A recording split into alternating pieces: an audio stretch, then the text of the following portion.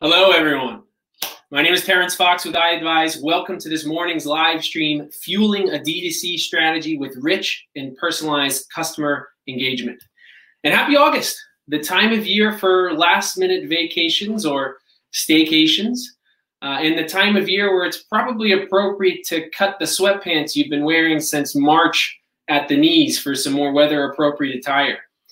And it's been a wild summer, to say the least. If we look at sweatpants as any indicator for the retail market and what's going on today, we've seen the explosion of the top half dress code, I'll say, lead to pain for brands like Neiman Marcus, Men's Warehouse, Joseph A. Bank, Loft, etc. This casualization for today's consumer, as one example, has changed quite a bit.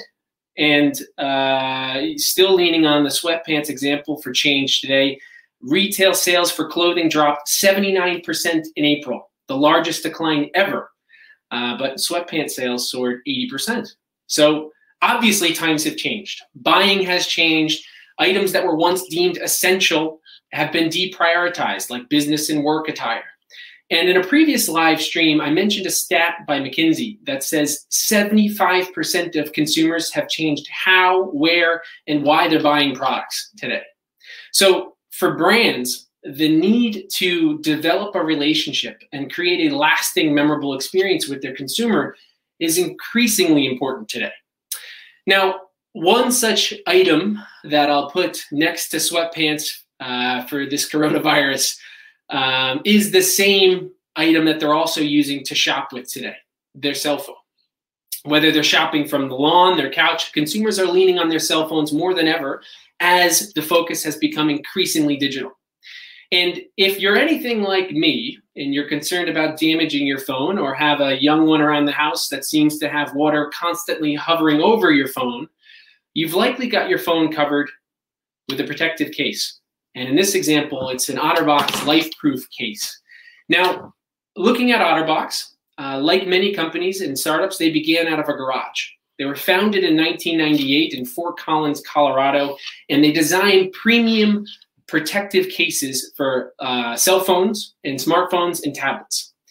A team of innovators. You may also know them for their other product line, the outdoor coolers, and the commercials they had running for those coolers where they actually showed a bear attacking the cooler to show off its resiliency and durability. But they're also a team that's focused on giving back, and they have their Otter Cares Foundation, which has been committed to inspiring kids to change the world for the better. Now, our guest today is the Director of E-commerce for OtterBox and its brands, which also includes LifeProof and Leviri Packaging Solutions. He's an innovator, former pro hockey player, and all-around digital guru, Patrick Waller. Pat, it's a pleasure to have you here today. Can you hear me?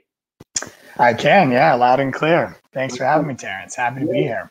Yeah, it's a pleasure to have you, of course.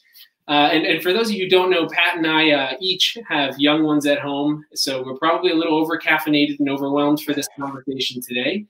But before we jump into business, Pat, I wanted to ask you a few questions I like to ask our guests to get kind of a pulse on what you're learning, what you're trying to learn, etc. So can you share an example of a book you've read lately or something that you're reading currently that you've enjoyed or has taught you something? Well, the book that I read most often and probably from start to finish on a daily basis is Goodnight Moon. To my 1-year-old twins. Don't know if you've read that one yet. Yes, I have it written on the back of my hand. Remember. But that's a good one that can go on forever, as you say goodnight to everything else in the room. But on a more serious note, a couple of good books one that I recently finished is 5 Levels of Leadership by John Maxwell, which is a really good one about leadership principles. And one that's probably very relevant to today's conversation is a book called They Ask, You Answer by Mark Sheridan, where he talks about how online experiences can really be focused on answering customer questions to drive your overall business. Oh, okay, very interesting. And Pat, the next question I wanted to ask you, and I wanted to ask this because I can think of my own experiences. The question is, tell us about a memorable digital experience you had and if you are still shopping from that brand today, and why you are. But the reason I like to ask this question is because I've had experiences where someone's gone above and beyond or shown themselves, I'll say, given far more resources to me than maybe I deserved, and maybe I didn't even end up buying. But that sort of experience has kept me coming back and improved my retention as a customer. Do you have a similar experience, or do you have a brand that you prefer because of something like this? So I'm typically on the other end of this question. It's one of my favorite questions to ask people. And I feel like Amazon comes up as the most answered. I'm really impressed. One digital experience I've had most recently this week, a local restaurant down the street from me in Toronto has moved all of their pickup orders online via a website. And it's a really impressive, seamless experience to order online, check out via credit card, and then you can just pick up at the restaurant. More around kind of direct to consumer, I actually bought my parents a Casper mattress online. They were having a hard time finding a mattress during COVID, and I went in and did it all for them via Casper. That was a really good digital experience, from search all the way to MPS, follow-up emails. I think they're a good example. One thing I would add to this is I'm always surprised that nobody's really figured out every step of the process yet. I think there's a good example of each stage of a consumer journey. However, it's very difficult for any brand or retailer today to really make it seamless from start to finish to restart. So, we just need to continue innovating together to see how do we conquer that one day. Yeah, and innovating is the right word, because I know I mentioned that stat with McKinsey. 75% of consumers are changing where they buy, how they buy, et cetera, and loyalty to the brand they maybe pursued prior to the pandemic is up in the air. So if you can show that you're an innovator, and show that, of course, that you are accommodating, maybe is the word, during this process, it's going to win you the business. And I like the example of Casper. I will add that fascinated to receive a mattress from Casper and watch it open up as well. Super cool. So, all right, let's get to business, Pat. So tell us a little bit about your market and how this has obviously evolved over the years. So I lead our e-commerce business, both B2C and B2B globally for OtterBox. You mentioned a little bit of background on OtterBox. We started off as a protective case company to help protect pocket-sized belongings, and really grew as smartphone devices grew in the market.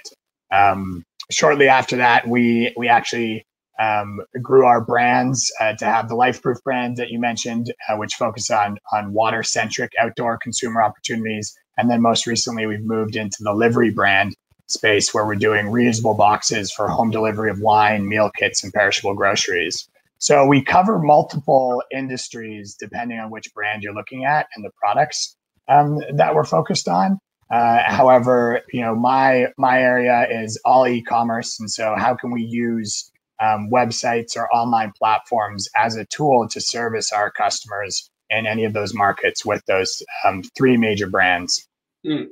And so why would you say is D2C, the direct-to-consumer, a key objective for OtterBox? So our direct-to-consumer business has always been important for OtterBox.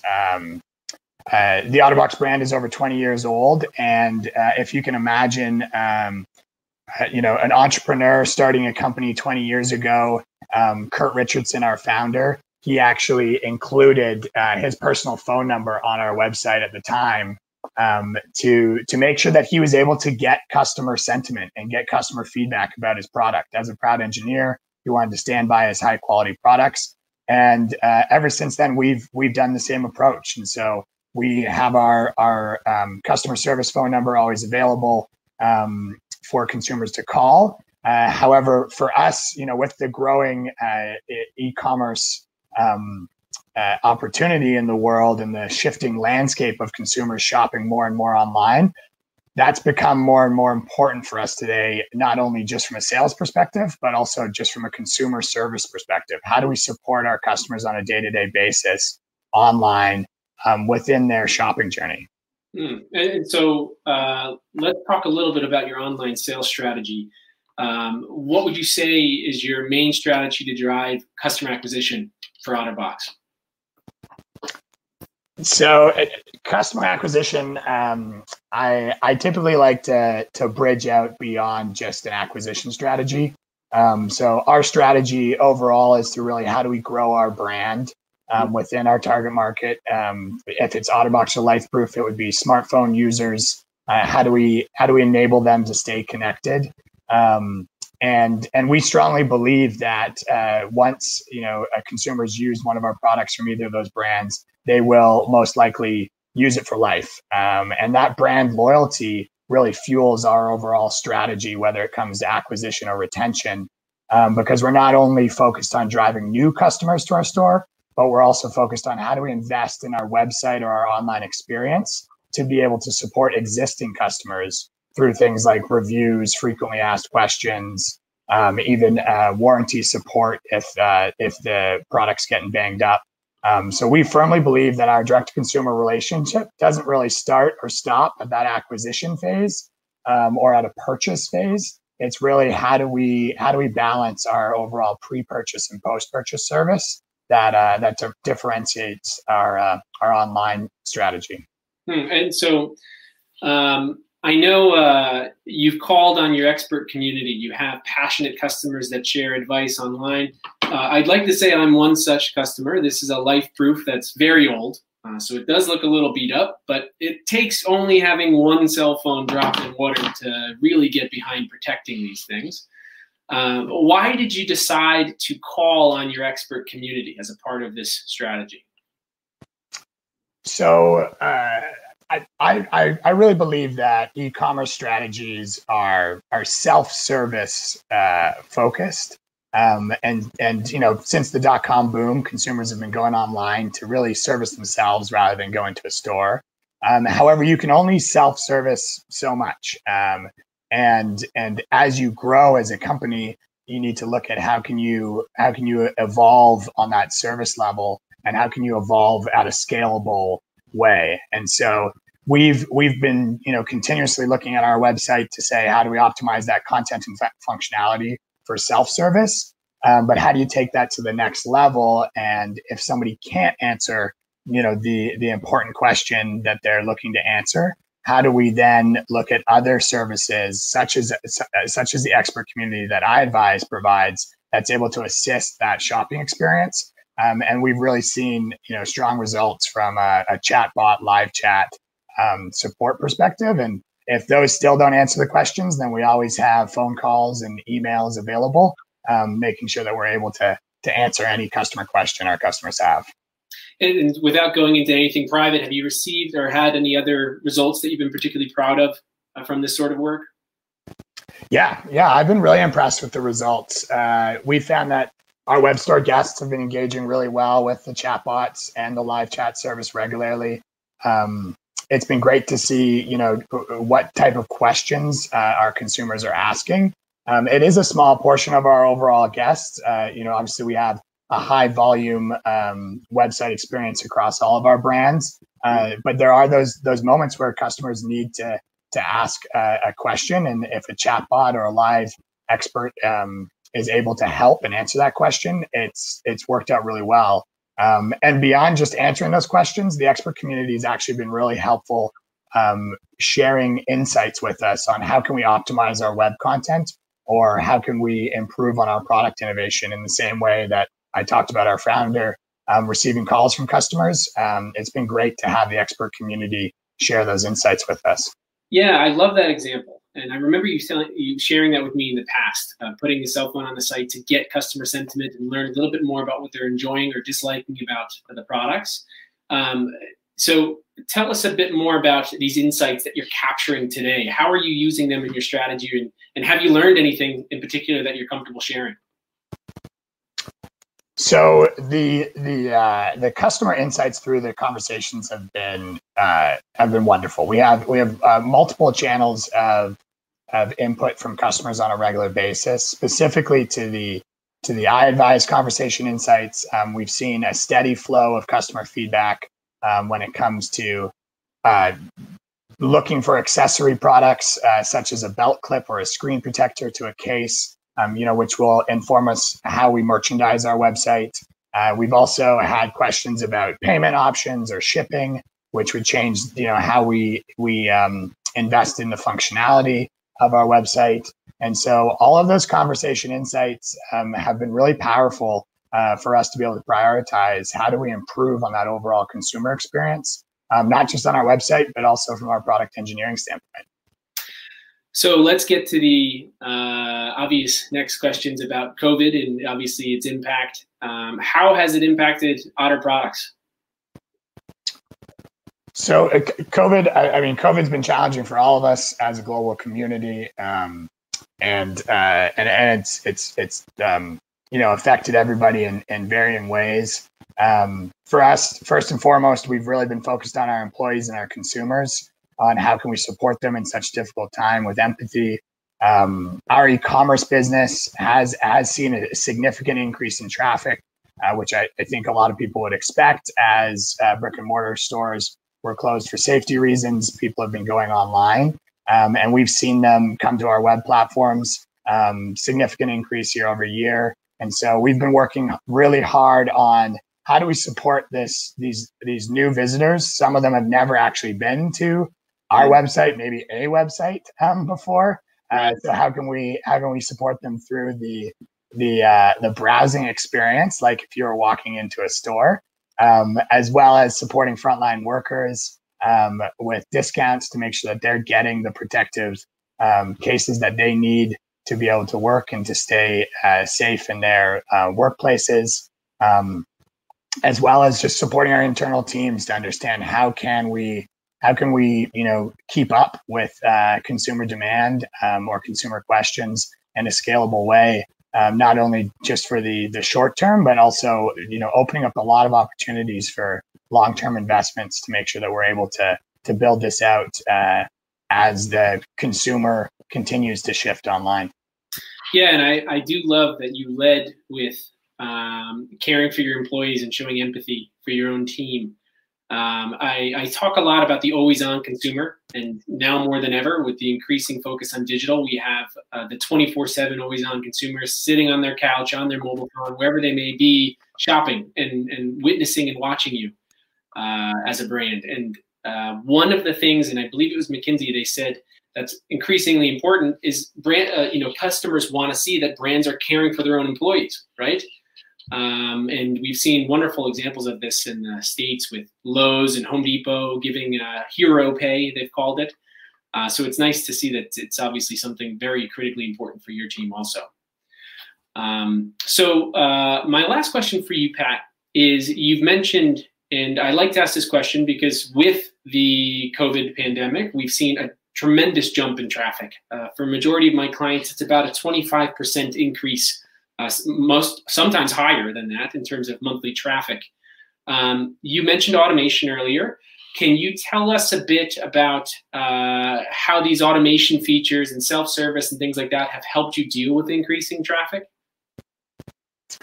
Yeah, so the automation opportunity kind of never ends, and certain aspects of the website we've added basic functionality that might not sound like an innovative, groundbreaking automation feature, but can actually really help with a specific consumer pain point that they weren't able to do before, or that they were asking one of our live agents or our customer service representative.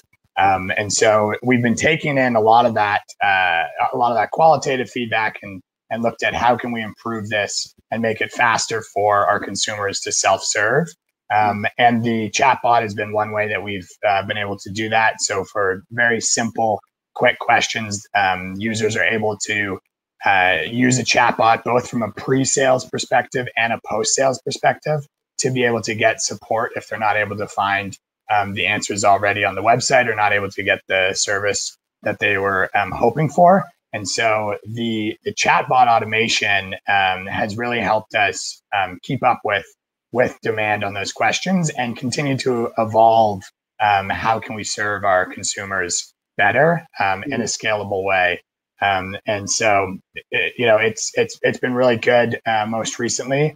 And one thing I would say for other people that are looking to how do you add automation, it doesn't always need to be a very complicated new service. One thing that iAdvise has been really good at is starting small and just saying test it out and review the data, and then see how do you potentially scale it, or how do you reinforce it through more automation, so that it can self-service itself.